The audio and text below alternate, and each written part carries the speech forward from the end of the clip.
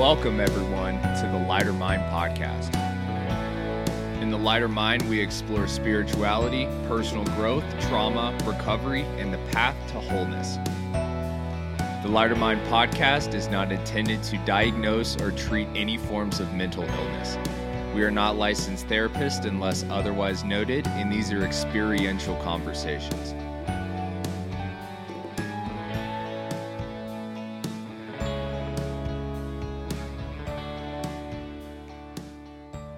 Hello, everyone, and welcome to another episode of the Lighter Mind podcast. I am sitting here with Alan and Crow, and we are going to continue on with some stories. And so the last couple of episodes, we were dealing with my story, and then we had some feedback from Alan and Crow on our bonus episode 6.1. And today, it looks like Mr. Crow is about ready to tell his story. Oh, boy. Yeah. Here we go. Well, yeah. Are we ready? I think we're about ready. Alan, do you have anything? I'm good. Good? I think the floor is yours. Man, I'm going to try to tell this. I have never told my story all the way through. It's a long one. But it's relative in the sense that the listeners may have to stay with me a while, Kyle, because I'll hopefully make some sense of this when I get towards the end of it, and we'll see how this journey goes. Because again, I've never really had to sit. I had to sit down and write this out, and so I wrote it by year. That's about as or by decade. That's about as best as I could do at this point, but. I was born in 1963, and my father was Air Force. My mother was English. He was stationed in England at the time, in Essex, England, Mildenhall Air Force Base. So I was born there, actually right off the base per Mom's request, so that we would be subjects of the British crown, I guess you could say. I lived there for about a year, and then my father was transferred to Cheyenne, Wyoming. That would have been about 1964. Something that sort of pieced together for me, and many years later, as an adult, I had a lot of aunts and sisters that kind of pieced this together. But in those years, it turned out that I was the youngest of 5 kids.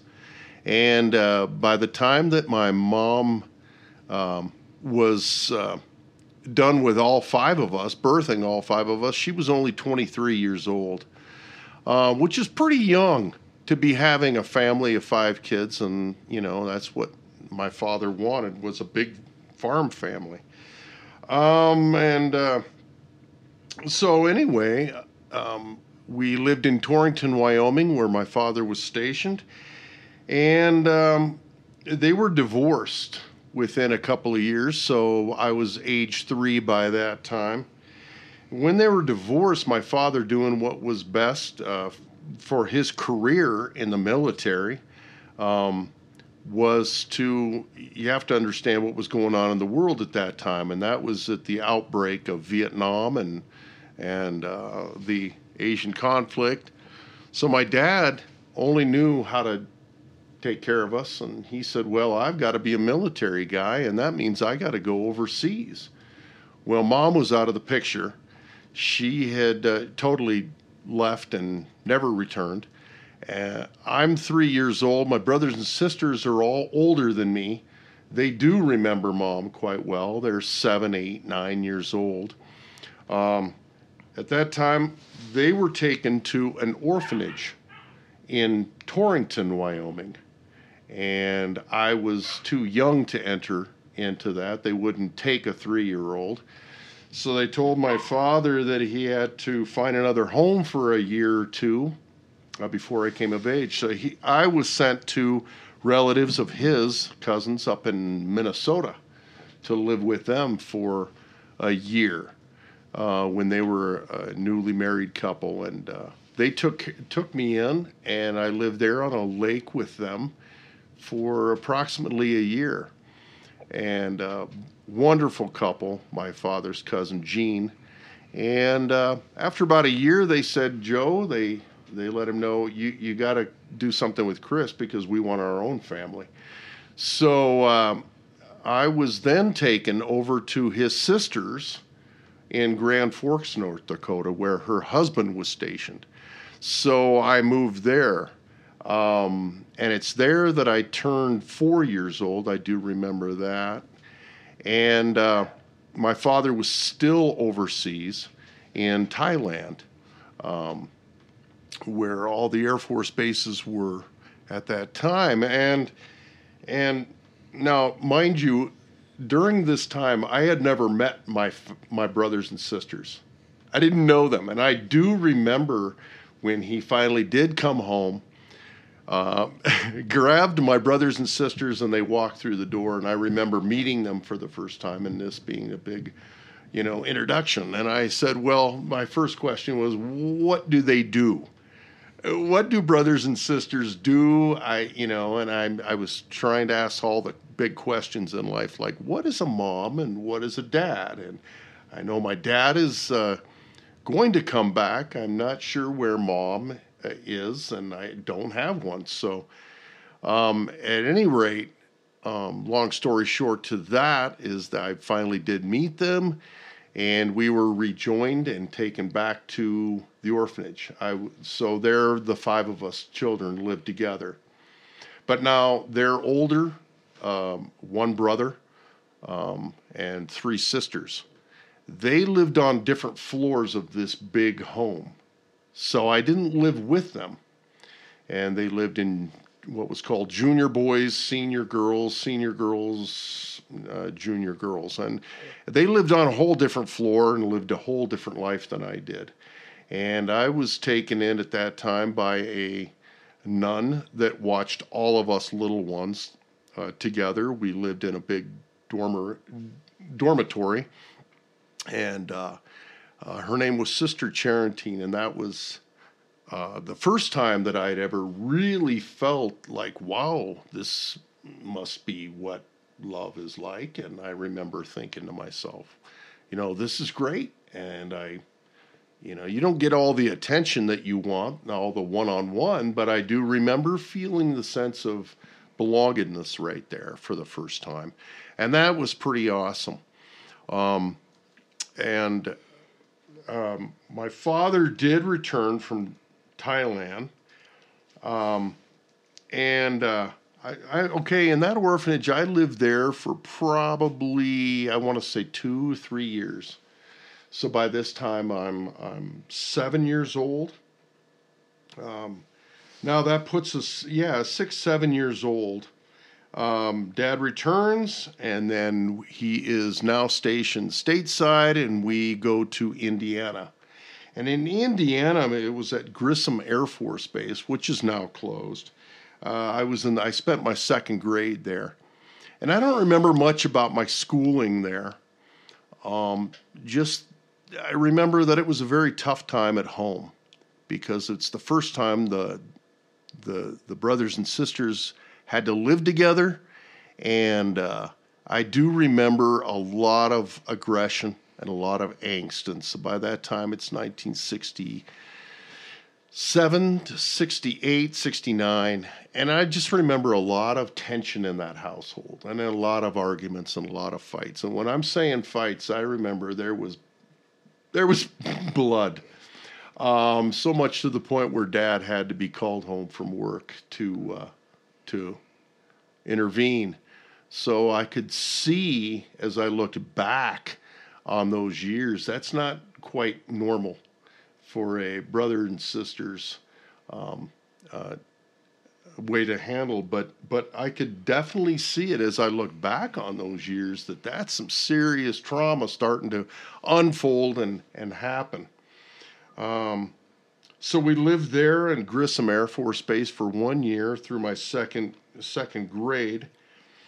And my dad would fly out to his sister's home. By this time, she was with her husband, who was now stationed in Colorado Springs, Colorado.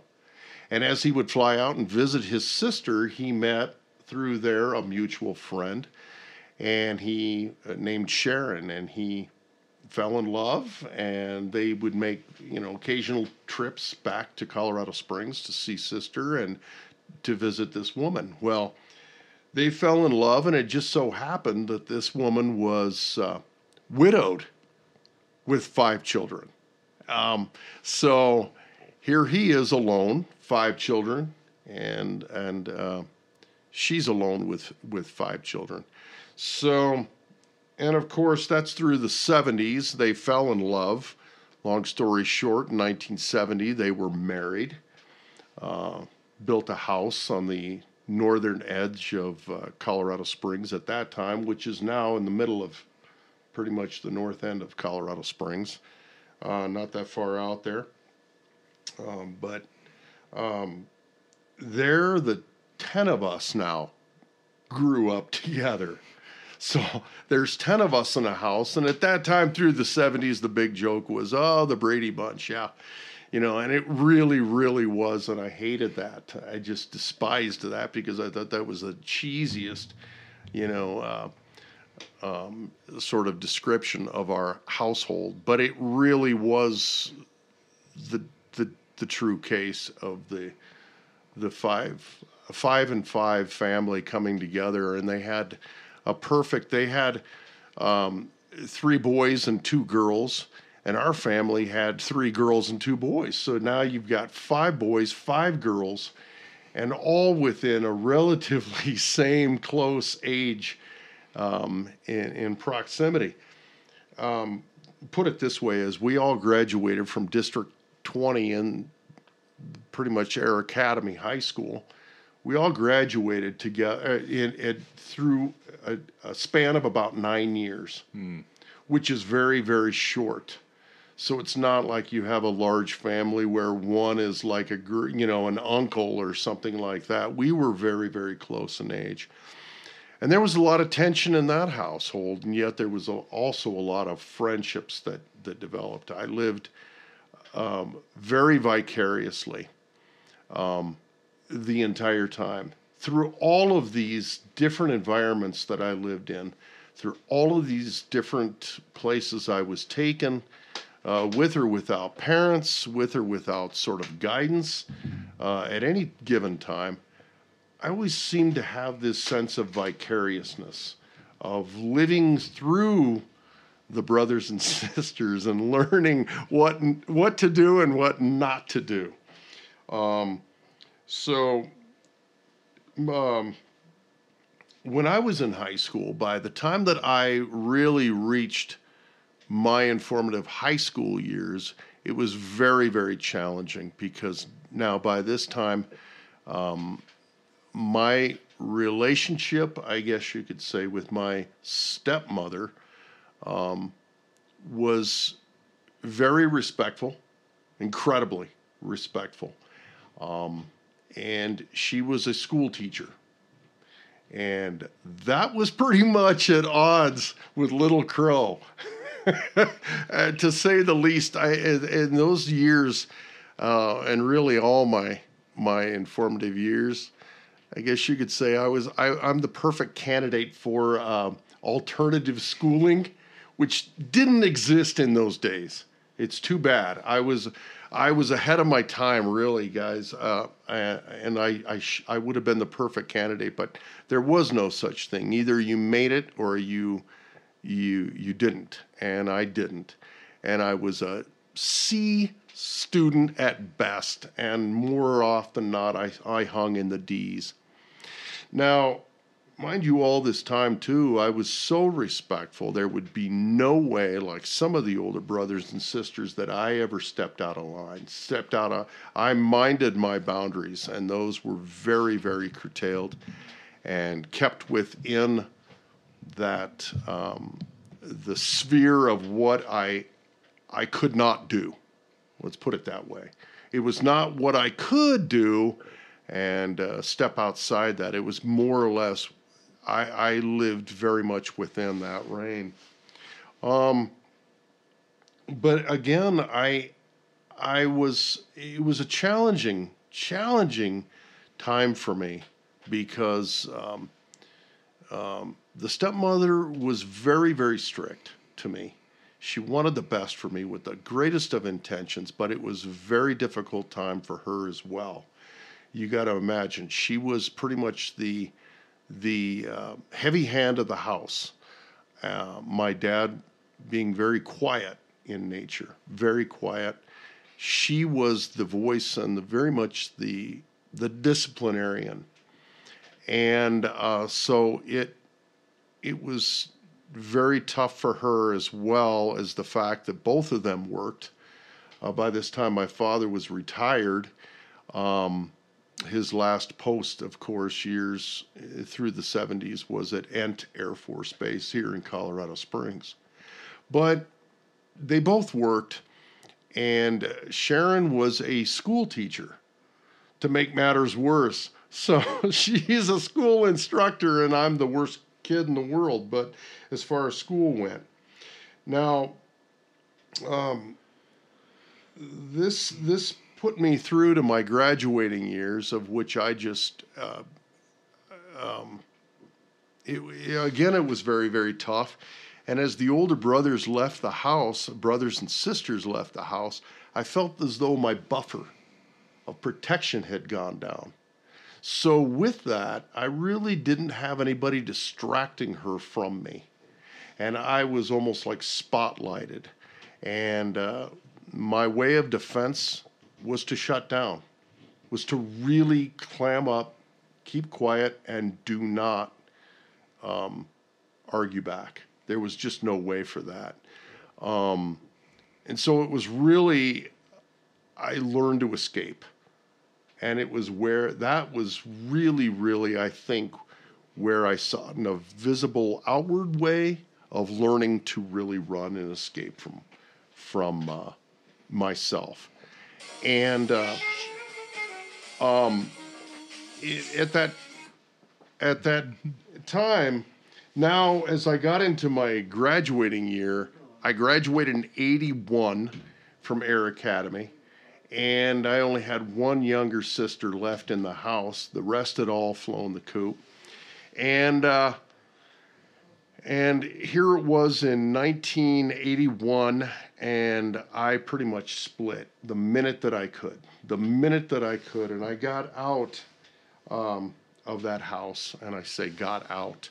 It's almost like I broke free, because really, really who I wanted to be, who I knew I was, could become, everything else was absolutely not it, living there. So in 81, or 82, I want to say, I actually left home.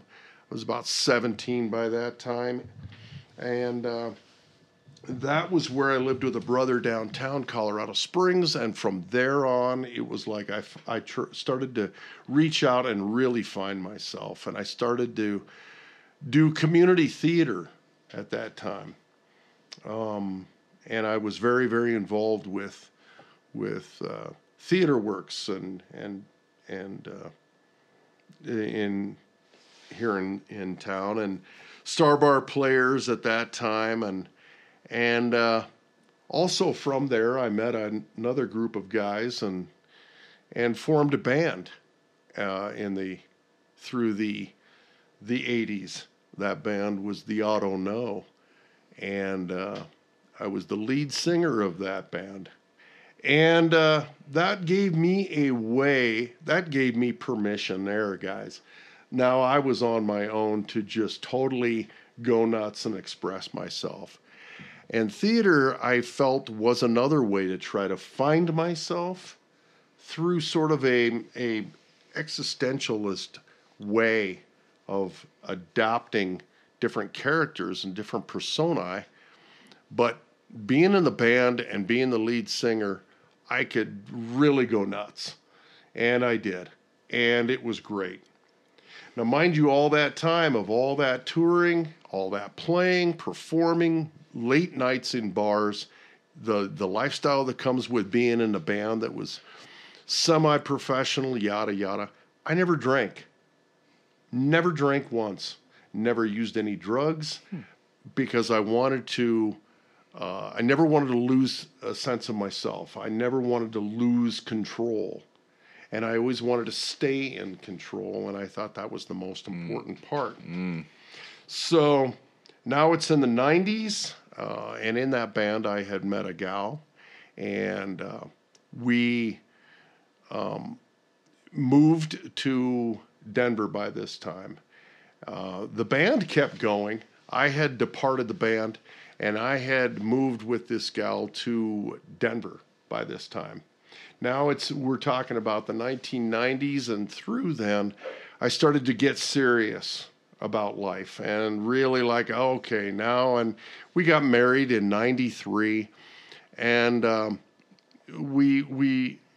started to get the nesting instinct, and like, oh, this is real, and I can't be, a child anymore, and I've got to take on real responsibility. I got a job and had a really great run at that time working for Anheuser-Busch in Denver. Budweiser, yeah, where they give you beer. And never once did I drink any of it. I gave it all away. This is interesting to note, okay, because by this time, I'm in my 20s, through my 20s, into my 30s, and never once had I drank any beer. And I still couldn't do drugs because I drove a truck, which you were always tested, and we were Teamsters, and there's just no possible way. That was out of the realm, which was great for me because it kept me on the straight and narrow.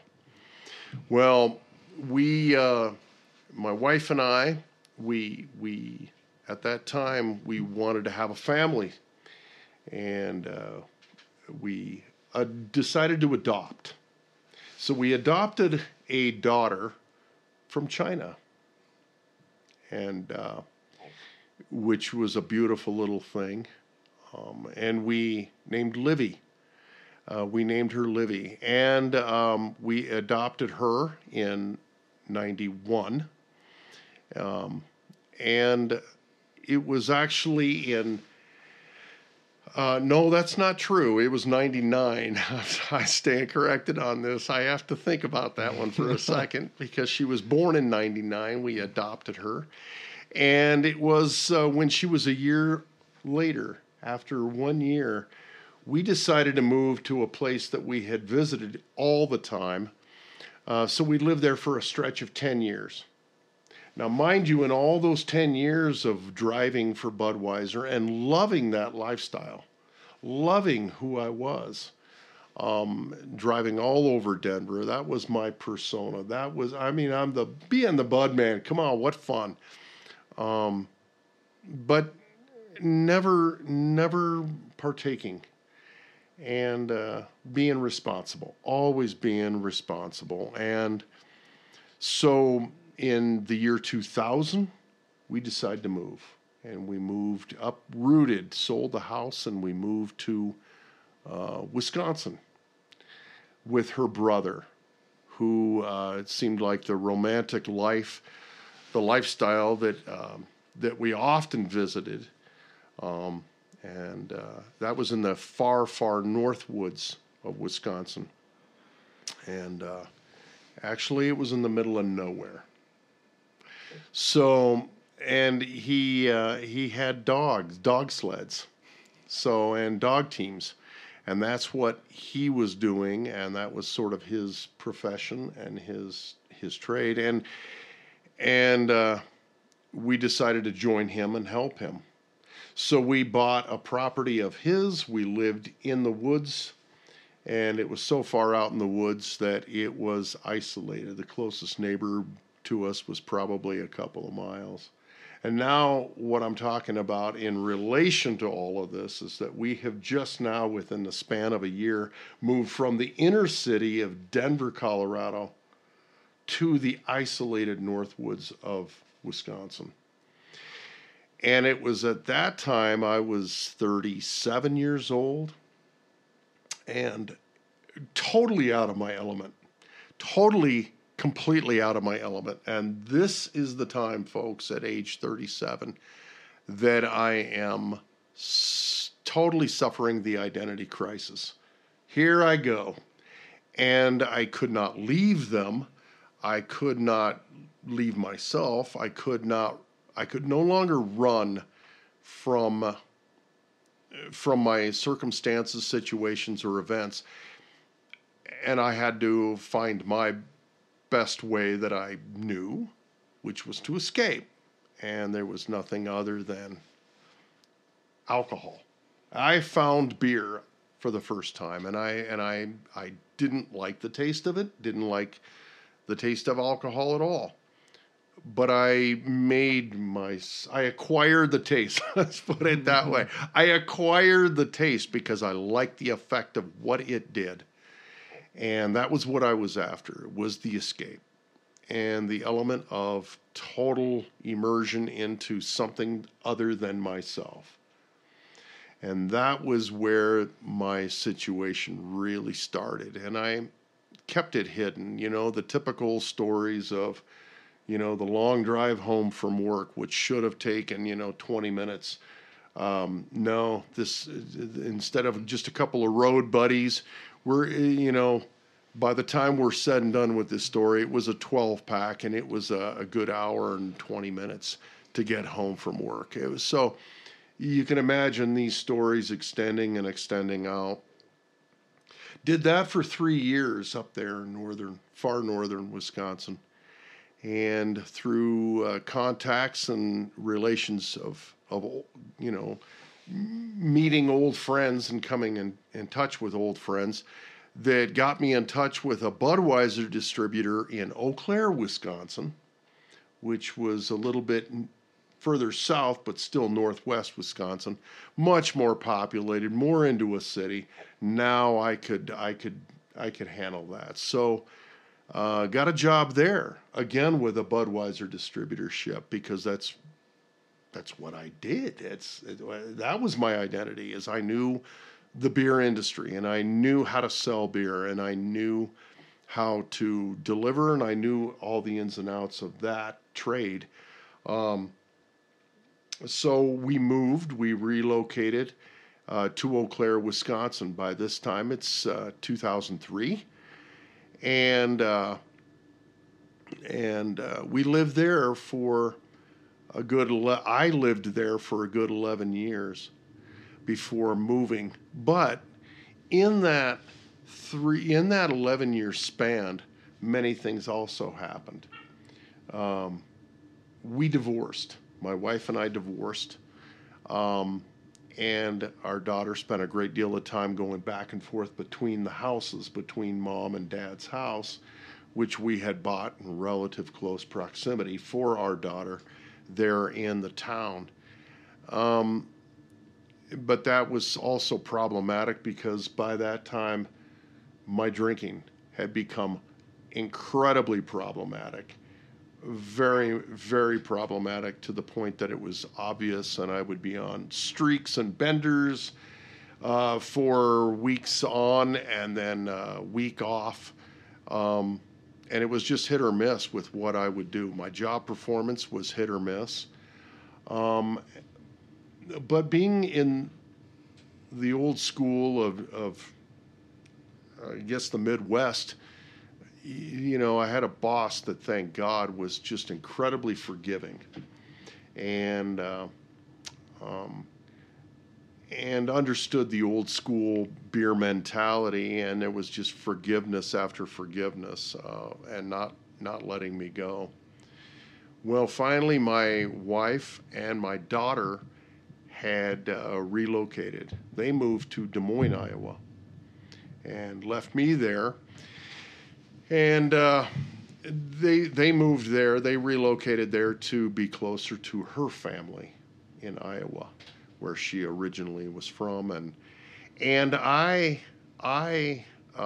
stayed.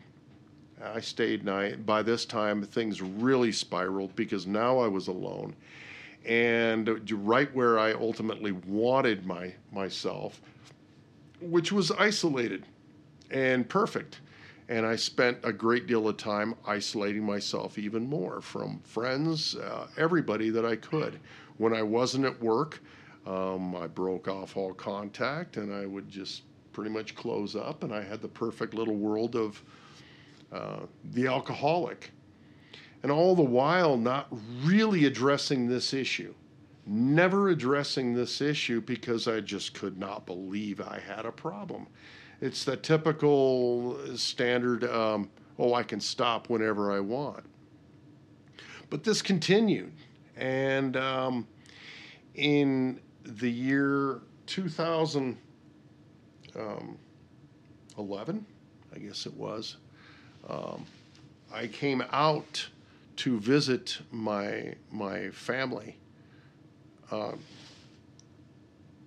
My family, I came out to visit my family here in Colorado Springs, my mother, my father, and all my brothers and sisters and their family.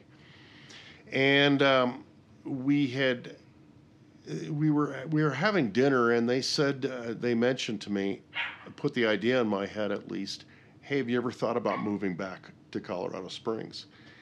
You need to be closer to the family, and mom and dad aren't getting any younger, and yada yada. And why are you even there when, your daughter's not even there? And I said, you got a point here. And I went back home and played the game for another many years. I played the game, and I continued to do this. Well, I guess it was 2014, my boss finally came to me and said, all right, Crow, enough's enough. What are you doing here? What are you doing here? Your daughter's not even here. Why are you even here? You're here alone, and you've sort of outrun your gamut, and your list of you're outrunning your extent of forgiveness with us. And it was basically, don't make me fire you, is what I remember the exact words were. Don't make me fire you. Have you ever thought about moving home? You need to go. And I said, yes, as a matter of fact, I have. And I just didn't know how to break the news to you. And he said, go now.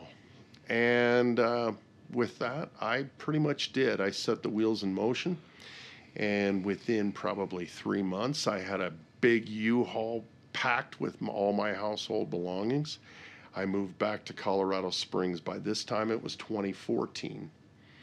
I lived with my sister at first, and was pretty good. I was pretty well contained, pretty well managed with my drinking and keeping it under wraps. Yet she understood, as well as did her husband. She also, but they were forgiving until the point came where I had to leave and just get out of that situation, to where I lived with another buddy who you know very well now, Alan, and his wife, and I lived with them for several months, and before finally just having to move out, and I got an apartment on my own. Mm-hmm. And it was in that apartment that I finally crashed. And how that crash came to me, I guess, was through a series of again, isolated incidences. But one of them was that I had worked by this time for a brother-in-law of mine. And he had a roofing company, and he still does. And Todd Reynolds is his name, and is a wonderful guy. And he took me in and was going to train me to be one of his roofers. Well, finally it got to a point, it was off season and there wasn't much work, and there was some days off. He finally just called me one day, and he laid into me over the phone. Of course, by this time, I'm just taking every opportunity I can to isolate and just pass out night and day in my own little hovel of an apartment. Well, he finally called me one day, and he laid into me, and he said, you're stressing me out, and you have more of a serious problem than you know, or that you've ever realized, and your game is up. basically. You've outrun the gamut. And he said, you need to go away and you need to get fixed. Never forget that, how he put that. You need to fix yourself. And he said, I'll take you back when the time is right, and you can come work for me, but I cannot have you on a roof. I know your family too well, and I cannot explain to them that you have fallen off because you're drunk, and which makes total sense. Of course. And of course, what did I do once I hung up the phone with Todd? I continued to drink. And it was about a 2-day stint, 3-day stint, maybe 4, I do not remember, of night and day, knocking myself out with, by this time, straight vodka. I was sitting on my couch when I just shot straight up on my couch. And the first words off my lips were selfish. This is the best. And it was almost as if something spoke through me rather than me talking to myself. It was as if something had just sort of started talking to me outside me. And it was just going, really? This is the best you can do? After all the experiences and all the wonderful life lessons that you've gotten, this is it? To show for yourself is just sleeping on the couch for, a week straight. And the time is right now. And I said, I thought to myself, I better think about picking up the 1,000-pound phone and making that first step. And I should probably do that tomorrow. And this voice said, no, now. Now is that moment. And I picked up the phone, called one of my sisters, and first question out of her mouth was, where are you? Are you at the police station? I said, no. She said, are you in the hospital? And I said, no. They knew everybody in my life by this time knew just how bad I had gotten. I guess everybody knew but me, right? Or were willing to admit but me. And at that point, she said, what do you want to do? That was all she said was, what do you want to do? And I said, if you're not busy today, could you take me to detox? And she said, I'll be there in 15 minutes. And I said, okay, but don't come in. Oh, gosh.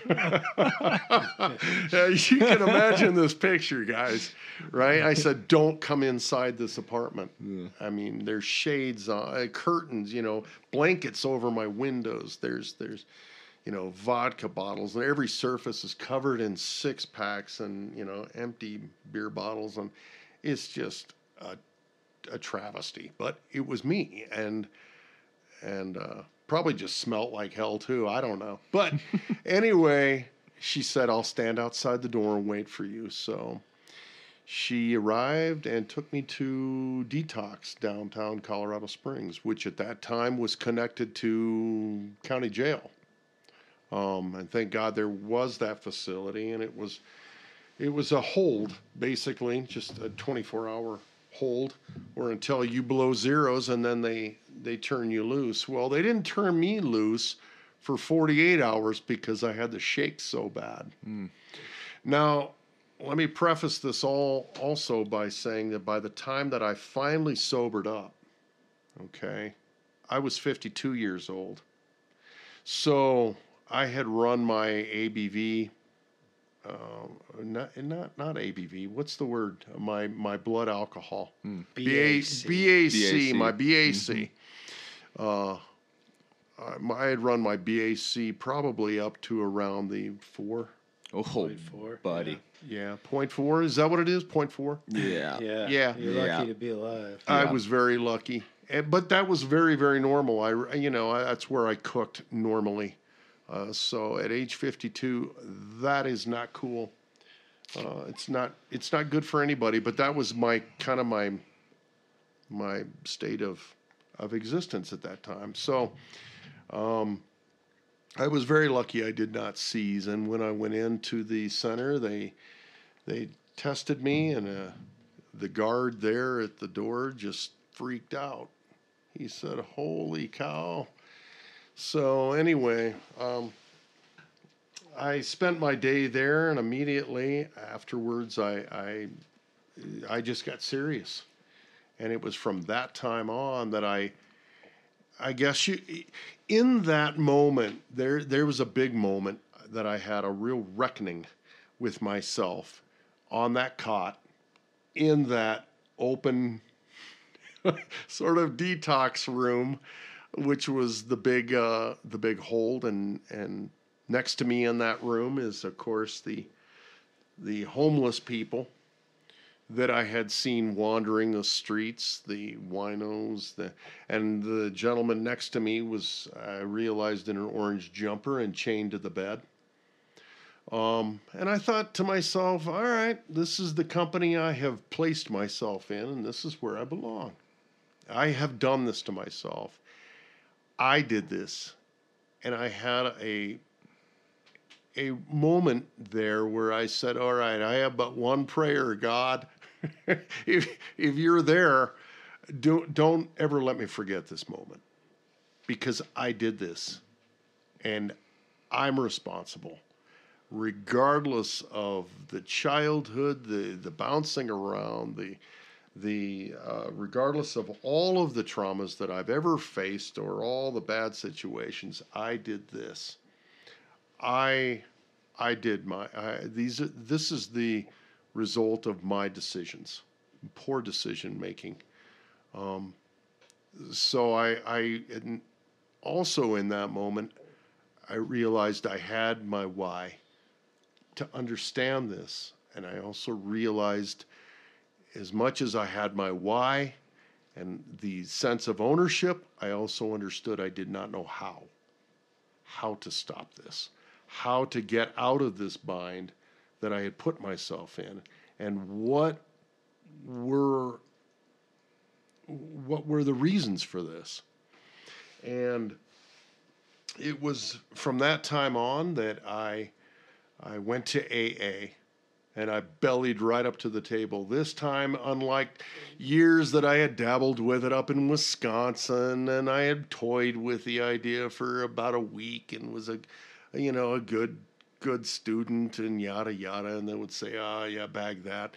Well, now I was ready. I was ready to hear it. I was ready to belly up to that table and really listen, buckle down, get a sponsor, do what I was told, because I had no idea, and I was eager and ready. And I did get a sponsor, and that sponsor leaned into me hard, and I picked the worst one of the bunch. Let me tell you, I picked the hard ass of them all. And this man leaned into me. He was 35 years sober, older than me, and didn't put up with my shit. And was ready to hold my feet to the fire. We did the step work. He told me to attend 3 meetings a day, which I did religiously for the, 2-3 months into my game. And I kept my circle not minimal, non-existent. It was AA. It was my job, and then it was home. And right out of the gate, he gave me a number of instructions, and one was, I'll attend 3 meetings a day. I will not speak, and I will not share. And the reason for that was that he said, you have nothing to teach anybody else, and I want you to start to learn to listen. Which was something that I was not fond or used to doing. And it was to listen and to gain that education and that knowledge, and which I needed. He also told me to volunteer. I said, volunteer or what? He said, I don't care, as long as you're moving outside of yourself. Do something for somebody else and quit thinking about yourself for a change. And it was then that I found this clinic in downtown Colorado Springs called ESM. I had no idea what it was, what it meant. It stood for Ecumenical Social Ministries. Well, as I signed up to volunteer all eagerly, I thought I might be stuffing envelopes for the women at church or something. I had no idea it was a homeless clinic and one of the largest in downtown Colorado Springs. And that was where I really, my sobriety, I must say, took traction. That's where it really took hold, because for the first time I could see I could see real suffering that wasn't mine. And I started to think with something that was my heart, I guess you could say. No, it's not, I guess you could say. It absolutely was. I was thinking with my heart for the first time, and it really jarred loose a number of other experiences that I had through either dream work or through meditation as I got better at that. And I could slow my mind down, and I went through the stages that one normally goes through, of going from the active mind to a slower mind to a quieter and stiller space. And I learned so much from those folks at ESM. I learned how outside themselves they were, that they, through all of their conditions, they were still giving. And I realized that was the component in me that I wanted, that I needed. And so I did that, and I learned a tremendous amount from them and with them for 2 years. And I was hired on full time, and I did not want to do that. And all the while, my brother-in-law Todd, was calling and staying in touch, saying, "Hey, it's been 6 months now, Crow. It's time for you to come back to the roofing company where you can make big money." And I said, "No, Todd, a little more time. And this is an interesting fact, too, because I started to realize I don't think that the money in the six-digit figure career path is what I need to be following at this time in my life." And I stayed. And because I stayed, I sort of gained friendships through a number of people at a church that I was involved with at that time, which is downtown in the Springs also, which is Grace and St. Stephen's. And in that church, I met a couple of new priests at that time who were incredibly instrumental in guiding me. And they were much younger. And ironically, when I met them, they were both had newly arrived with their families. And they were both 37 years old. And one from Berkeley. And that one in particular, from Berkeley, California, and fresh from seminary, and very much into the mystical and into the oh boy, the theologia. And he took me sort of under his wing and really guided me and counseled me and taught me a tremendous amount. And there I was also taught, fortunately, through other people about monasticism, through some scholars at Colorado College at that time also. So it was also through contacts at this church that I met a gentleman and by the name of Jim Hinkle. And Jim wanted me to come be a sponsor for an organization of his, and that was called TUCOR, where I was, he wanted me to sponsor and counsel teen at-risk youth. I said, that's crazy, because I know nothing about youth. And he said, well, you knew nothing about homeless. So he said, you'll learn and I will teach you. And of course, at that time, I ran to Alan, my buddy this entire time, who's going on the same journey simultaneously, it seemed, of this sort of mind expanding sobriety. And I went to Alan and I said, there's just no way I can't be a counselor. And I remember Alan's words and his advice to me was, you need to start listening what others say about you rather than listening to yourself. And I did. And I went and met these folks and they hired me. And there I was for 2 years there as a at-risk youth counselor.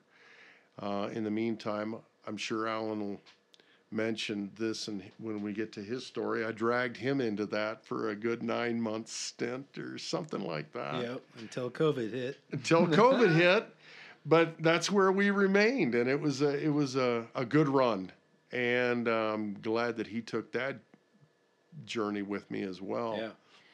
Yeah. And then COVID did hit, but prior to COVID hitting, I had met some really wonderful people that were through another friend of mine, a counselor at TUCOR, and he worked in a recovery center. And we were having dinner one night, and he said, you should really come think about being a house manager at this recovery center. And I said, well, what the hell's a recovery center? Why didn't I ever know about these when I was sobering up? I mean, I did it the old school way. What the hell? And he said, no, they're really a thing. And I said, well, it wouldn't have mattered anyhow because I didn't have insurance, and I don't think they were as prevalent back in the day I was sobering up. By this time, it's a good 6 years into my sobriety. And his name was Garrett, and Garrett Epler. And Garrett said, let me introduce you to some people in my work.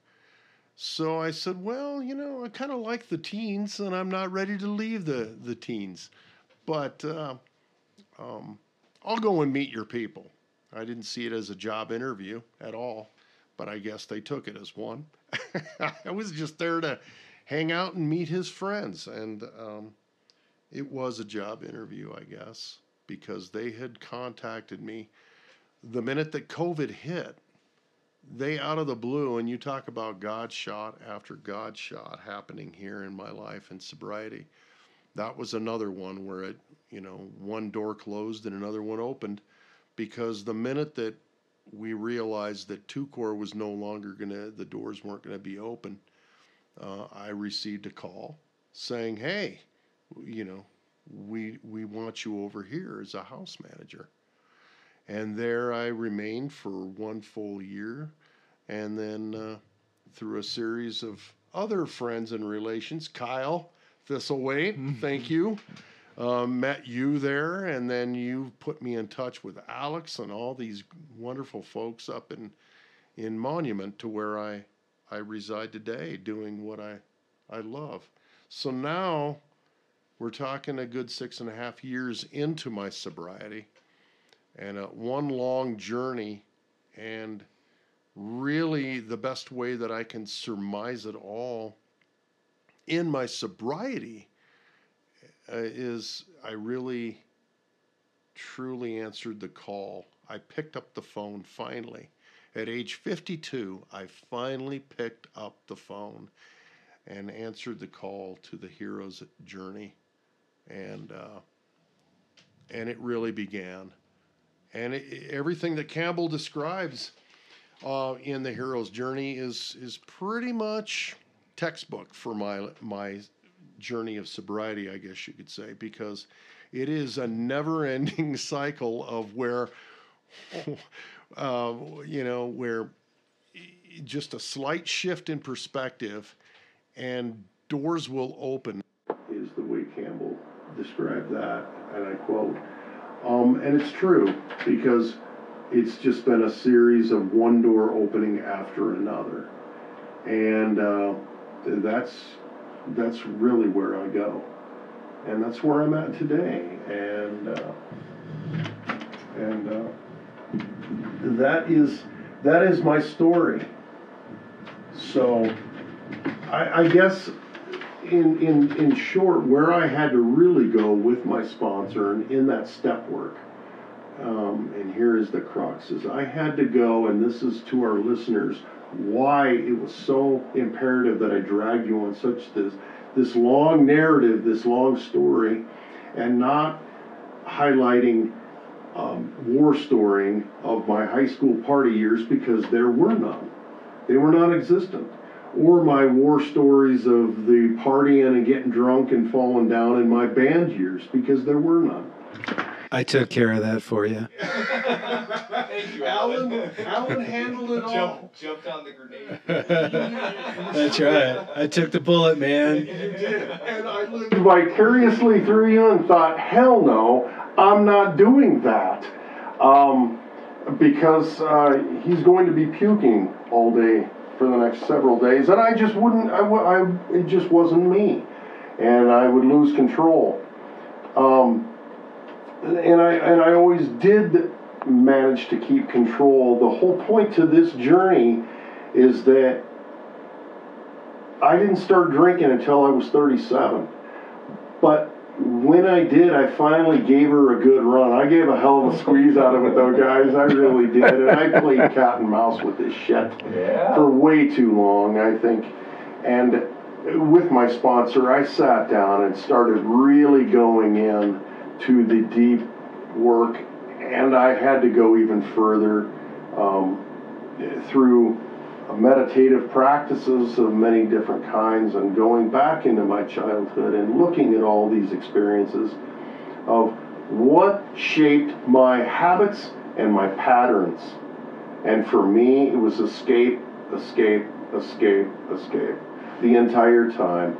And I know where it began to sort of shield myself from that. There's abandonment issues. This story is rife with abandonment issues, right? I mean, I remember being in the orphanage, waking up and saying, I have no mom, and I'm not sure if dad is around, and I don't know where brothers and sisters are. I don't really have anybody, and I'm good with that. I have no family, and I'm okay.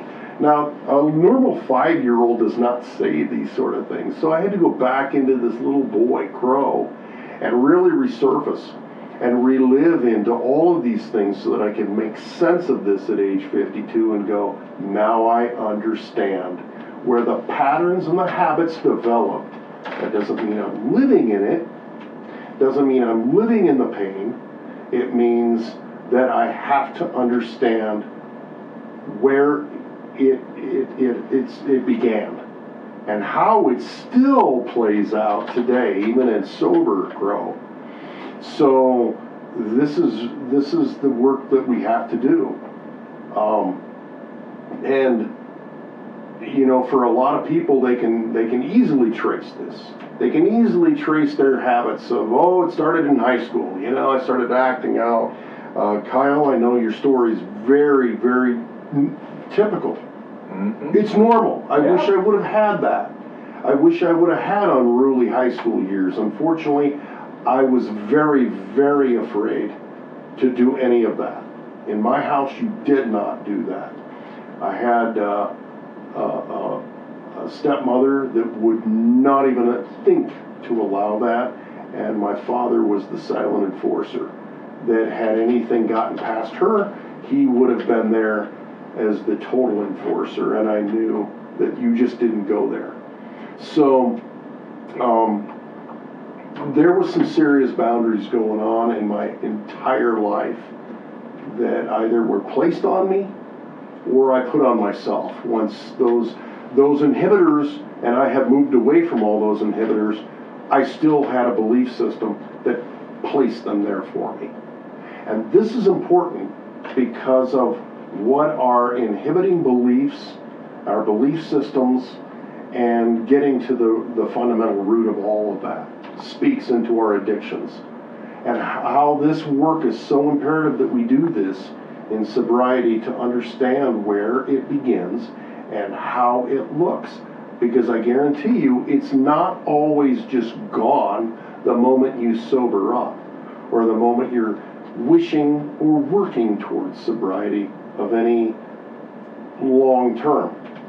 I mean, if we don't get to the bottom of this in any meaningful, painful way and uproot those belief systems, then that I think would be the difference between abstinence and sobriety, long-term sobriety. Mm-hmm. And this is where the confusion comes in. Abstinence is sitting on your hands, wishfully thinking the problem away, but long-term sobriety is rolling your sleeves up, doing the real painful work, and that's going to require therapy. It's going to require really going and stepping back into the beginning of as far back as you can remember as to where those patterns and habits and routines started within you. And this is the important thing of my story that I wanted to point out to all of our listeners. And that's my story, and I'm sticking to it, man.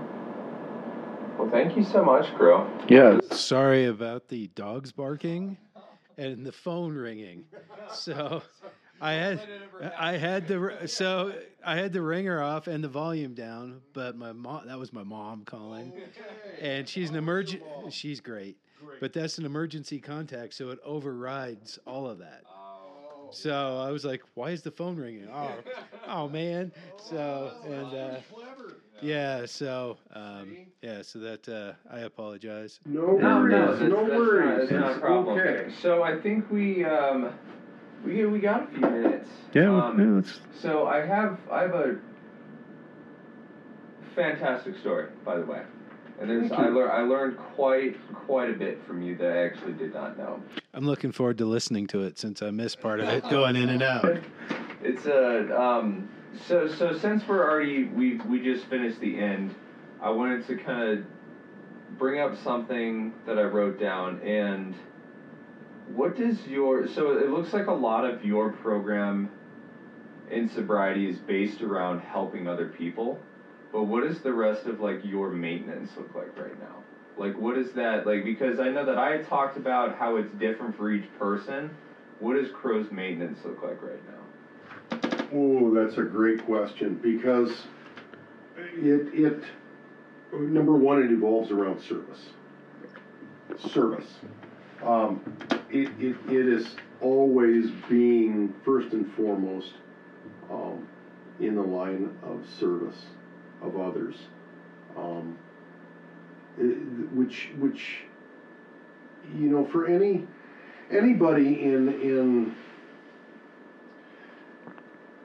this line of work that we do, and you guys understand this, is that it not only inspires compassion, but it demands it of us, and it requires that we have it, if not inhabit that space continually, that we work towards that, and that's selflessness, and that's the important piece.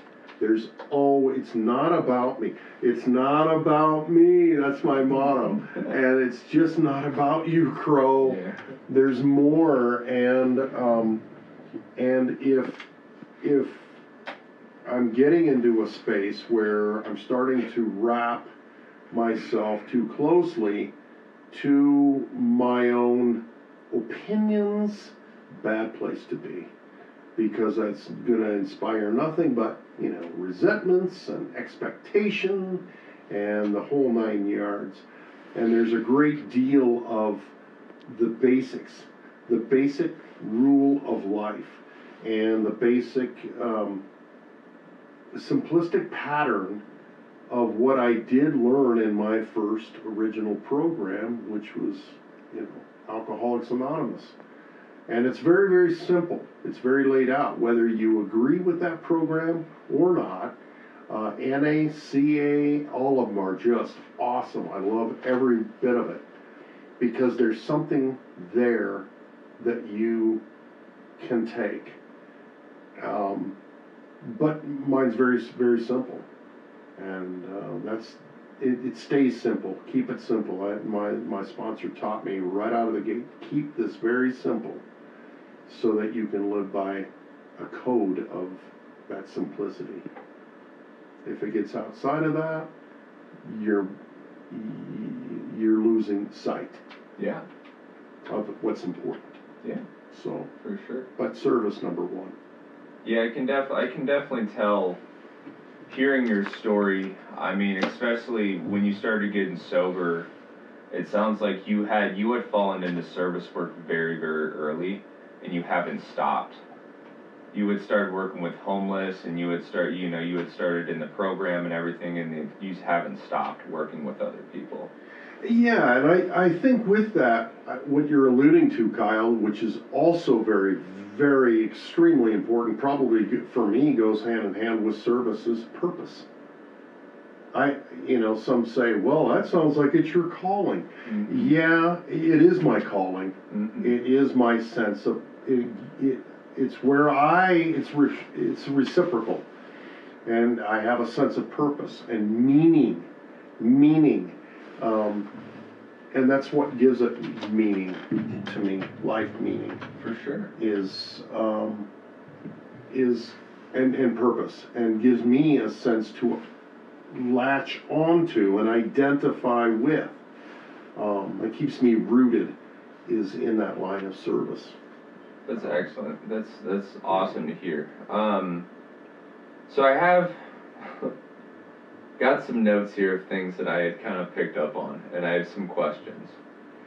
So I did notice, I picked up on the abandonment stuff very early. Ooh, because yeah. That's something that I can definitely relate to, and it sounds like there was a lot of moving around, a lot of moving pieces especially in your first 10 years of life, and that had to have been discombobulating for a kid, for number one. And it does sound like, especially with all of the crazy.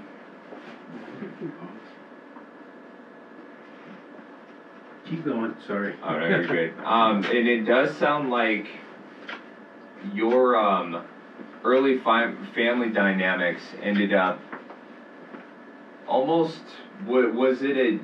Did you feel like you needed to struggle for attention when you were younger, with living in a household with 10 people? No. In response to that's a great question. Was I looking? What you mean when I was in a house of 10 kids now? Mm-hmm. I was the second of the youngest. I had my stepsister, Kathy, is the only one younger than me. And the answer was definitely a big fat no. I did not want attention. I did not. And I think the reason is that I wanted to simply be left alone.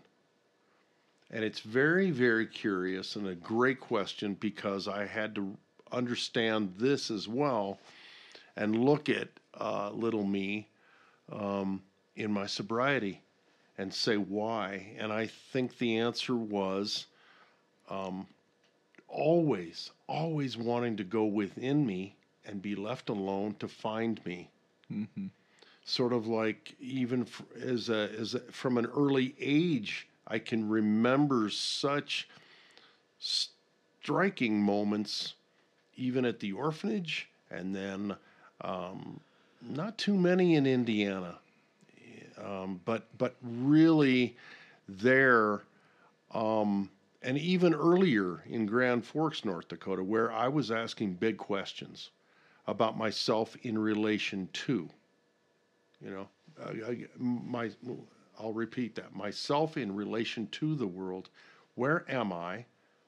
What are the descriptions? And then who am I almost within that? And I was asking existential questions at a very early age, trying to find what was myself in relation to? So definitely when I got into this busy household of, 10 kids, I just basically wanted to, you know, be myself and find myself. And I can remember the third grade as, um, you know, finding where I was in friends and, that community slowly, very slowly. And then sort of, but no, no, no, no. I was not an attention seeker because I knew I was afraid of it in our household. I was almost afraid. Of attention. Yes, you don't want to get too much. You don't want to be the guy that I left that to the older brothers and sisters that had real specific, one's the clown, one's the troublemaker, one's the rebel, one's the absolute resistor. And they all have roles, but I did not want one, and I wanted to be left alone. Even to the time I left that house, I just simply wanted to be left alone. That's it's really interesting that that's your viewpoint on that, because I was thinking, so when you had moved from Denver to Wyoming to like out into the woods, am I getting those? Yes. You moved from inner city to almost like isolated Oh, with your family. Complete isolation. And it almost seems like most of your life leading up to that point, you were involved with, the big beer time or the big business beer server. You were involved with like the family man. You were you always had, a lot of a big family dynamic and stuff like that. You were involved in the big city and all these kind of things. And it seems like when you were finally, you said it was at the age of 37? Yes. Yeah, so at like the age of 37, after seeking that isolation at such a young age and wanting to kind of be a little bit more introspective with yourself, you had arrived at a point where you had not found that sense of identity yet. And when you were finally faced with the isolation, you had a huge identity crisis. And it almost sounds like it was world shattering for you. Totally. Because I had spent the last 10 years saying, okay, now I know who I am. Mm-hmm. And if I'm not, the rock and roll guy of my youth or the performance artist that I was in my early informative years, then this is who I identify with as now. And that is just somebody that's just really pleased with being, the bud man. Mm-hmm. Basically, I had this, and it was fun. It was a challenge, but yet it was a sense of accomplishment in that, and being a part of that sort of team, if you will. And then when I was alone, it was a total, as you had said or alluded to, total identity crisis. Mm-hmm. Total identity crisis. And when I was faced with that, it was mind shattering. I did not know how to handle a wife, a 2-year-old in the woods as a backwoodsman, and it was a difficult life, man. It was difficult. Mm-hmm. We're talking northern Wisconsin. There is a ton of snow. Oh, yeah. And you're always working all summer long to chop wood and do the homesteader thing. And this is constant work. And if something goes wrong, which in our house it did quite frequently because we were off the grid also. I didn't mention that part. Okay, we were off the grid, so we lived totally solar. This is also enormously challenging. You live off of the elements, and if those fail you, which in northern Wisconsin and gray skies constantly, they often do, you have neither wind nor sun. then a generator kicks on. If that goes out, which it did, you are up a creek. And you have to be super resourceful, which I didn't know how to. I'm a city dude, right? Yep. And this is about the time that, event after event, challenge after challenge kept meeting me. I felt very isolated, very alone in that. And that's when the wheels came off. That is really when the wheels came off. Yeah. And it was like, whew. Oh my God. And the responsibility, it just was like, oh, yeah. Yeah, it almost seems like there was such a crazy dichotomy between the way that you were raised and like Crow at 37. There was just like that crazy being so involved in the dramatics and the theatricals and the family and all that kind of stuff, and then you were just left with almost nothing, plus struggle, plus it's very interesting. It is interesting, and I think what I was doing, and I know as I look back, what I was doing is trying to find myself. Yeah. There's no doubt about that. I was doing theater to hide behind a series of, playwrights where I could hide behind an identity, a mask, if you will, and perform. And I was fearless in doing so because it was just not me, and I didn't have to be me because I really didn't know who that was, but at least I could get close enough to that existence to where I could allow the audience to see a little of me. And I would let that sort of penetrate out without really piercing that. So that was always my game with that. And I think that's what, honestly, not to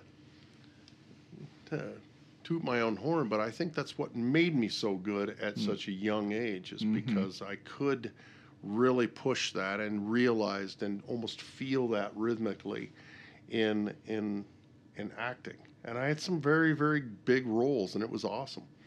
And at Theater Works, I got to play Stanley Kowalski of all roles. Yeah, it was great. He did great too. My God, I mean, and I was asked to play the part of Biff and Long Day's Journey. And at that time, I was saying no and turned it down. The role of a lifetime, and I turned it down because I wanted to go into my music. Because by that time, I was writing and I was doing my own stuff, and that was more important in terms of expressing myself, if that makes sense. So Absolutely. Always trying to reach out and hide behind a persona, yet express myself. Trying to find that way. Yeah. I guess that, that's it almost gets a little confusing, but. Yeah. No, I think that makes sense. And then I think the behavioral patterns that you had throughout your life are very interesting, because it almost, going kind of back to like that isolation that kind of broke you, it almost seems like you were always trying to seek isolation for like through your entire life. And I think that when you started to drink, it seems like you even started to crave that even more. And it was like, it was like at the first part of your life, you weren't allowed isolation. And then when you were finally allowed it, it kind of broke you. And then when you isolated again, it broke you again and you got sober. So it's almost like through your entire journey is all about isolation and like the different things that Crow learns about himself when he's by himself. Yeah, that does. I've never thought about it that way. That's really fascinating. But it is true. Yeah. There's been a time of going out and going in. Yeah. And that's one important thing, jumping to modern day. And you asked, what are some of the important elements of my sobriety program now? Is I learned in my sobriety, and this is a huge one, and you've touched on it now, so I need to address this to our listening audience, the importance of understanding those energies within you and knowing when enough is enough and you need self-care. And you need time alone. You need time to refuel. And that is imperative for me. With all the work that I do in an outward way, there is a time when I am off work. I'm off. And I am off. And I am alone. And I still live alone to this day. And I just need that time to refuel the battery. There's no other way to put that in an imagistic way than to say, I need to refuel my battery. And I spend that time responsibly in doing just that. Not in frivolous, gaming or watching TV or anything. To me, that's always seemed really, really. Oh, them's fighting words for Kyle. Oh, Gaming. Don't you play video games? What the hell did you say about video games? Probably for a lot of our listening audience, but for me, it is incredibly important to my program that I separate myself from the world in that regard, and I just need me. And I need to go for my isolation, and I need to go for my time and alone, preferably in nature. I gotta walk. I gotta go for a run, whatever it is. But I need my time to refuel. The other thing that you've told me is that you usually spend a lot of time in silence too, don't you? A lot. What does that do for you? It just, I think, brings me, it's the monastic in me. And for anybody that doesn't understand that term, it's a monk. And that's incredibly important to me because it brings, you cannot hear the outside world until you have reached a point of stillness within you. And it's almost poetic. Yeah, it's like you take a bowl, the ancient monks, there's a parable, sort of a story about that, where they shake up a bowl of muddy water, and it's like, what do you see? Well, I see mud. Well, you have to sit with it for a while until all the silt and all the crap settles to the bottom before you really can see clearly all the way to the bottom of the bowl. You have to get to the still water, and you have to get to stillness within yourself before you can start to listen truly to yourself and zone the outside world, zone the world out, really, before you know who you are. And that's become incredibly important part of, an integral part of my program.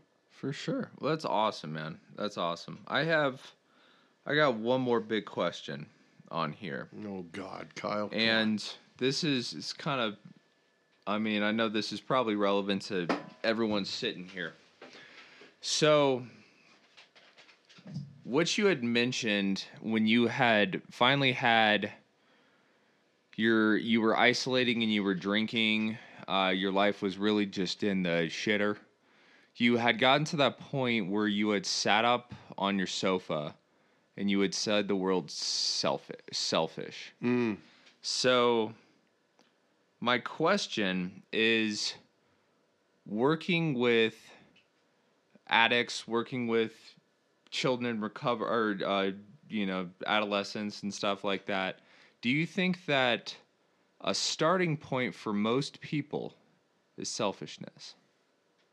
Because that was, for me, for sure, is that one of the things at my bottom that made me want to change was when I realized how selfish I was, and it sounds like it was the same for you. Yes, but that there sort of comes with a forgiving caveat to that, because it's not as simple as that. There's a reason we're selfish, and we're hiding and we're protecting something very, very important. And what is that something? We have to come to that. And there's a reason for that protection of selfishness. I mean, greatest guy, Crow has always been the most congenial, Mr. Congenial. Alan will attest to this. I'm always Mr. Nice Guy. Yeah. But I meant nobody any harm, you know. But I was selfish nonetheless, very selfish. And there was a reason that I had grown to be that way, as I was hiding. I was hiding and I was protecting something that I didn't understand. And that component that we don't understand about ourselves is the trauma, the deep, deep traumas that we think are going to, that are manifesting, that we think are, if exposed, they're going to break me. And we have to just take responsibility. There's no other way around that. To first recognize it, and then that I'm hiding, and come out of hiding. And that is one scary place for anybody out there struggling in recovery. We do not want to come out of hiding. I mean, really, bro, this is how we live our life. And that's what all addiction is a form of hiding. And it doesn't necessarily mean that it's cowardice. It just means you don't know. And just as your story, you had mentioned, and one of the first questions I asked you was, you always had this sense about you through your story of almost the big plane of addiction landing to where you had cracks in your reality. And it broke through, and you said, man, this is wrong, and this is not me. And those are those moments where we become vulnerable.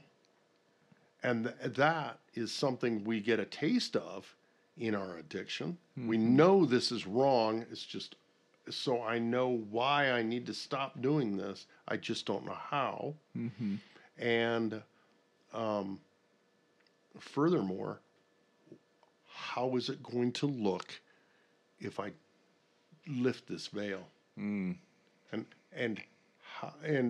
what is it like? And now I have to step into something that I'm not familiar with, which is the mystery, and the uncertainty of, and that is more frightening than doing what I've always done.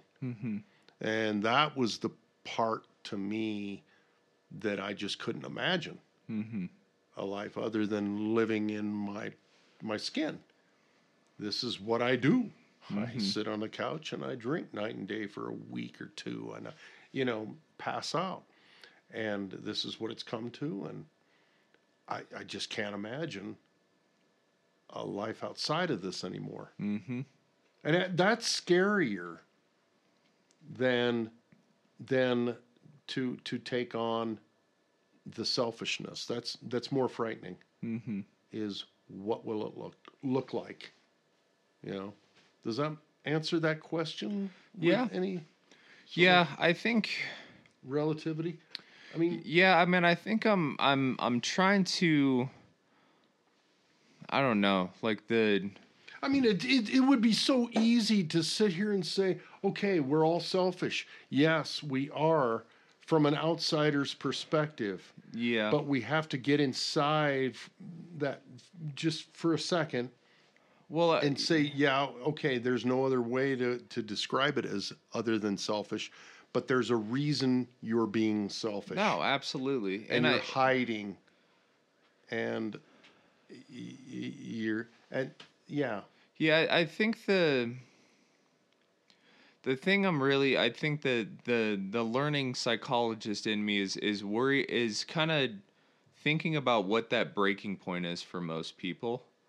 And I think, because I just know for me personally, my breaking point was that realization of how selfish I was being, and truly being faced with that vulnerable fact about myself. Okay, yeah, I do understand that. And Yeah. I think that is the component, that is the piece that everybody has to get to. Mm-hmm. Because that also is the piece within everybody Mm-hmm. that really is what we describe as the sulfur. The Yeah, fire. absolutely. It lights that fire. And some say, well, it lights the fire under your ass and makes you get off the couch and start doing it and making this happen. But it's also got to come from within you, a different place of utter just anger. Yeah. I guess there's no other way to describe it, but it manifested in me in such a disgust and anger within myself. Yeah. Not at myself in a shameful way. This is important to understand. It didn't come at me in a shameful way. It came at me with an inspiring way that said, you're better than this. And what tells me so is look back on all of your lived personal experiences. You have so many aha beauty moments in your life that have where you've done so much, either for others, you have talents, you have skill, you are a walking piece of art. So get off your ass, Crow, and make it happen. And shine like you're supposed to shine. And it was angry. It was anger, Kyle. There's no other way to describe that. And I was pretty disgusted with myself, man. Yeah, that I had sounds like allowed it. myself to get so far down. And when I was laying in that detox bed, I started owning that stuff, and I was in the midst of my shakes and everything else, bro. And I said, man, do not let me forget this moment because this is what I'm capable of. And I looked around in that room and I saw the company I kept in that moment. And I said, this is mine. Yeah. And this is what is how bad it can get. And this is not who I am, period. And You started to take accountability for your shit pile. total accountability Yeah. for that. There we go with that shit pile, Yeah, dude. that shit pile. You started crawling up through your own shit and standing on top of it. I really did. I started owning Yep. it then. I climbed on top of my own shit, and I started to. But I still didn't know how. And this is the important part too.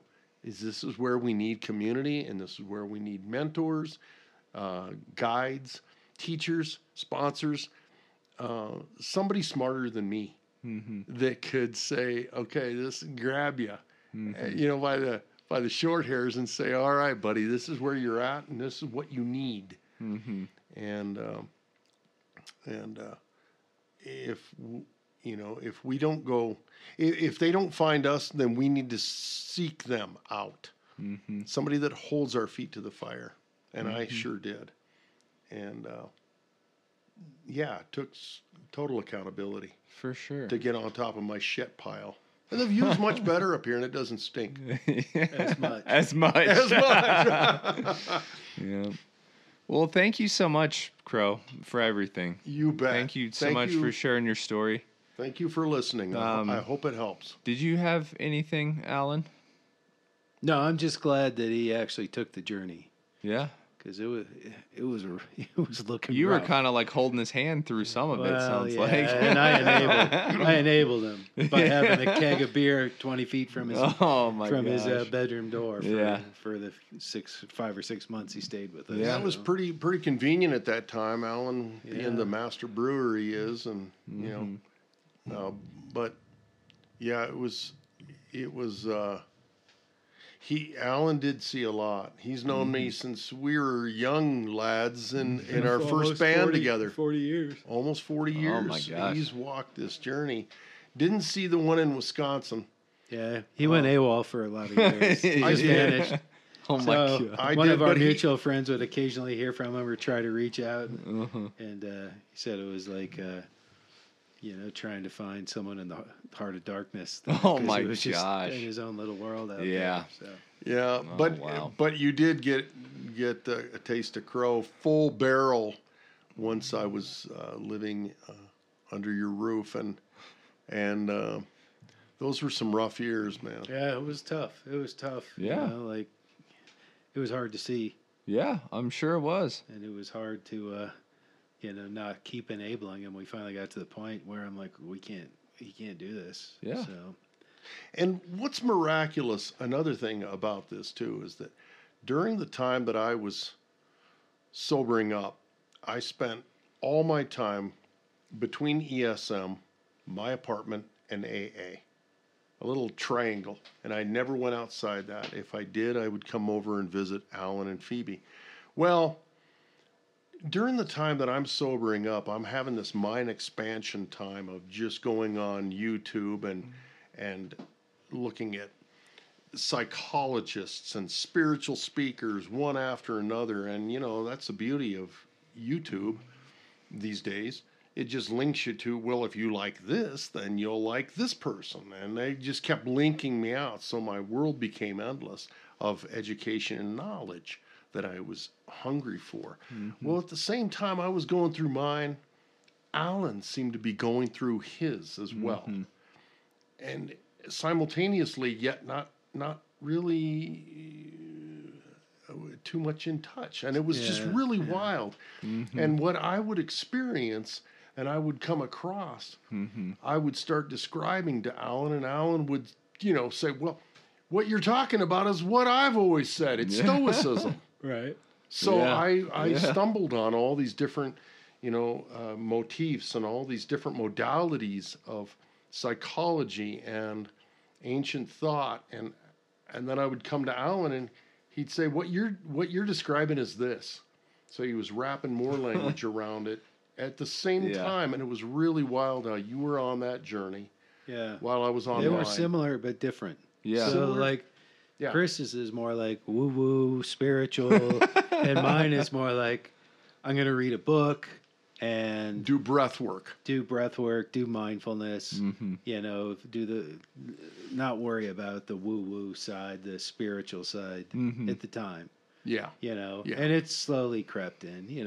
I was an unrepentant atheist forever, and there's still times. I mean, Chris, you and we had a conversation once when you stopped by the brewery once, and you said you were having doubt. And I said, well, didn't Jesus have some doubt too at one point? I'm no biblical scholar, so maybe he didn't. Well, it is the flip side coin to faith. I mean, so there you have it. Without one, you can't have the other. Right. So it was a good bouncing things off each other. Like, that's a good way to learn. He would come to me with like, I'm struggling with this, and I'd be like, huh, and then I'd be like, hey, what do you, I'm struggling with this. What do you, and he'd be like, oh, you should watch this video. Yeah. So it was symbiotic. I mean, it was a similar path. I mean, my depths of drinking were nothing in the big picture. No, I don't know. And we'll talk about my journey, but I drank out of boredom. I mean, completely. Which is great. Which is a great backdrop to R2. Right. It's totally different. Yeah, I mean, I had tons of, obviously we're going to touch on all the crap I dealt with growing up and trauma and all that. But, I mean, I drank because I was bored. And I don't remember who it was. Ernest Hemingway said, or maybe he drinks to make other people interesting. So that would be me. Yes, I go to the bar, totally 5 or 6 nights a week, and I'd be sitting with these Neanderthals, and hey, nothing wrong with that because I have more Neanderthal DNA than 90% of the people in the world. I had it checked, so I'm not going to bash on the Neanderthals. But anyhow, I'd be sitting there talking to these people, and it would be these like terrible conversations. And I'm like, fuck, I need another beer. Give me another beer. And by the time, I'm like, 3 sheets to one, I'm like, well, this person isn't a retard. So, so anyhow. Well, when we do get to your story too, here's also a tie, is that at one point I did come over and visit you, and it seemed like it was overnight, but I know it wasn't. It was many months it had to be, but I came over and out of nowhere, Alan and Phoebe both had lost 200 pounds. Yeah. And we're trimmed down so and really crazy. toned. Combined. Yeah. I said, what the heck did you guys, what journey have you been on? So I'm really anxious to hear yours. Yeah. No, that'll be good. So. No, I'm excited for Alan's story too, because I don't know you very well. No. So I'm going to learn everything about you. Potentially. Potentially. Depending. Yes. Yeah. That'd be good. Well, We Yeah. know what we got to do. yeah, I think we got to do some gratefuls. Oh, I think we boy. got to do some gratefuls. Absolutely. I'm grateful for you, Crow, and you. I'm grateful for both Alan and Crow today. Thank you so much for sharing your story with us today. Yeah, absolutely. Yeah, it's definitely it's a point of vulnerability, and it's a brave, courageous thing to be able to speak into your authentic self, and I'm grateful that you were willing to do that. Absolutely. Thanks For for us today. listening. Yeah, Thank you. absolutely. I am grateful. Oh goodness, I'm grateful. Just something small. I'm grateful that I've been sleeping well lately. I've been in moments in my life where I haven't slept for days, and so being able to get 7-8 hours of sleep and wake up and not feel like a pile of garbage is fantastic for me. And I am grateful that I kind of have a chill week ahead of me. I have some schoolwork I got to do, and I have to go get a passport and stuff, but nothing super crazy. I've been kind of busy this last week, and so I need a little bit of self-care time, and I'm grateful that I am finally going to be allowed to have some of that self-care time over the next couple of days. Nice. Mm-hmm. Yeah, good. Very good. All right. Well, I'll go next. So I'm grateful that Chris moved back. It's been a few years now, but it was really cool to have him back, having not seen him for a long time, and the friendship that's blossomed.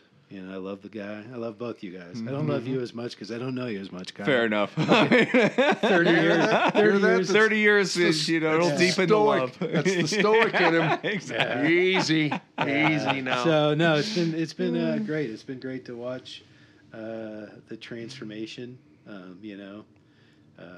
It was rough. It was rough. It was rough to watch. I said that before, but it really was heartbreaking. And yeah. So I'm glad he's back, healthy. Yep. Sharing his story, For doing sure. good work. Every time I talk to him, I feel really guilty that I'm just like this dude who hangs out and does stupid shit and doesn't really contribute to the world. But in my own way, I'm trying, and maybe, whatever. It is what it is. So that's number one. Number two, I'm glad that I had my 3-day without methylene blue, and I'm back on it today because it does, after those third day, you're like back to kind of like baseline. And I'm not recommending this for anyone. Research it if you're ever interested in it. I don't want anyone taking this that's on a MAOI or SSRI, and it can hurt you. But it was nice today. I took it, and I'm like, Give me a quick synopsis of what it is. Well, methylene blue is a dye that was discovered to be a really good antioxidant. It helps your mitochondria. It just has a vast amount of health benefits.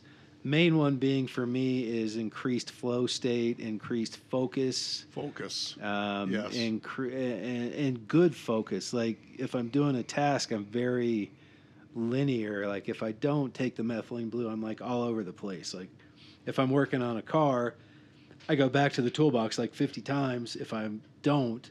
But if I have this, I'm like, all right, what do I need? And I'll have 90% of it figured out.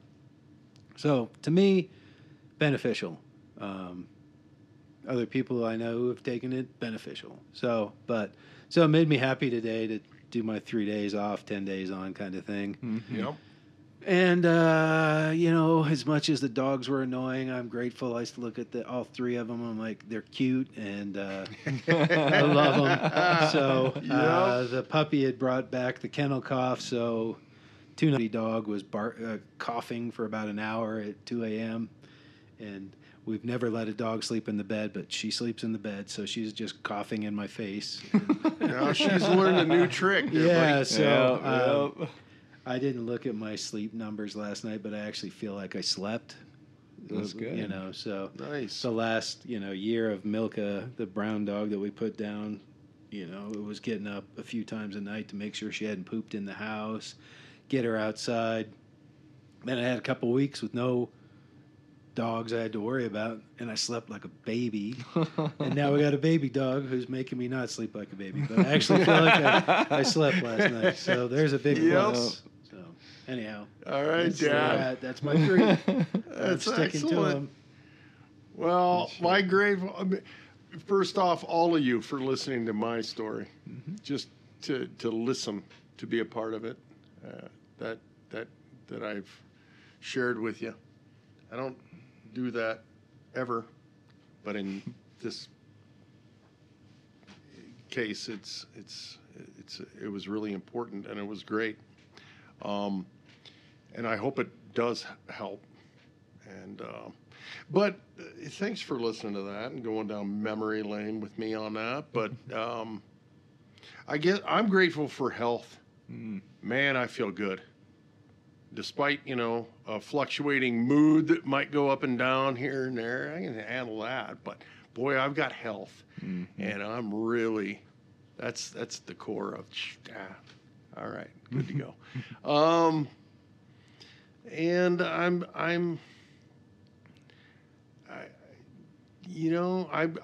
I've had a wonderful time off of work, and it's been great. I've cherished that. I, enjoyed it for the most part. There was some dark lone times there in the old crow brain, but we got through those, and I'm looking forward to going back into work, and just because I enjoy that too. So I just love kind of where I'm at. I don't know. There's kind of really no complaints, and everything is just really going well. Family's doing real well, and so everything's right where it should be. Well, good for you, man. Yeah, and Kyle, your podcast is just awesome, and really grateful for this opportunity and this venue. This is super cool. It's a good spot. It is a good spot. I opened the heater vent so it wouldn't be so cold because it was cold in here. Oh, yeah, it definitely was. And if we have some guests, we don't want to freeze them out. Oh, we've got some coming. Yeah, we got some stuff. I don't want to talk about it. All right, so let's wrap it up because we're closing in on 2 total hours here. So, all right, thank you all. Thank you. Yeah, thank you everyone for listening. All right, who's got the bowl? Kyle, pass me the bowl.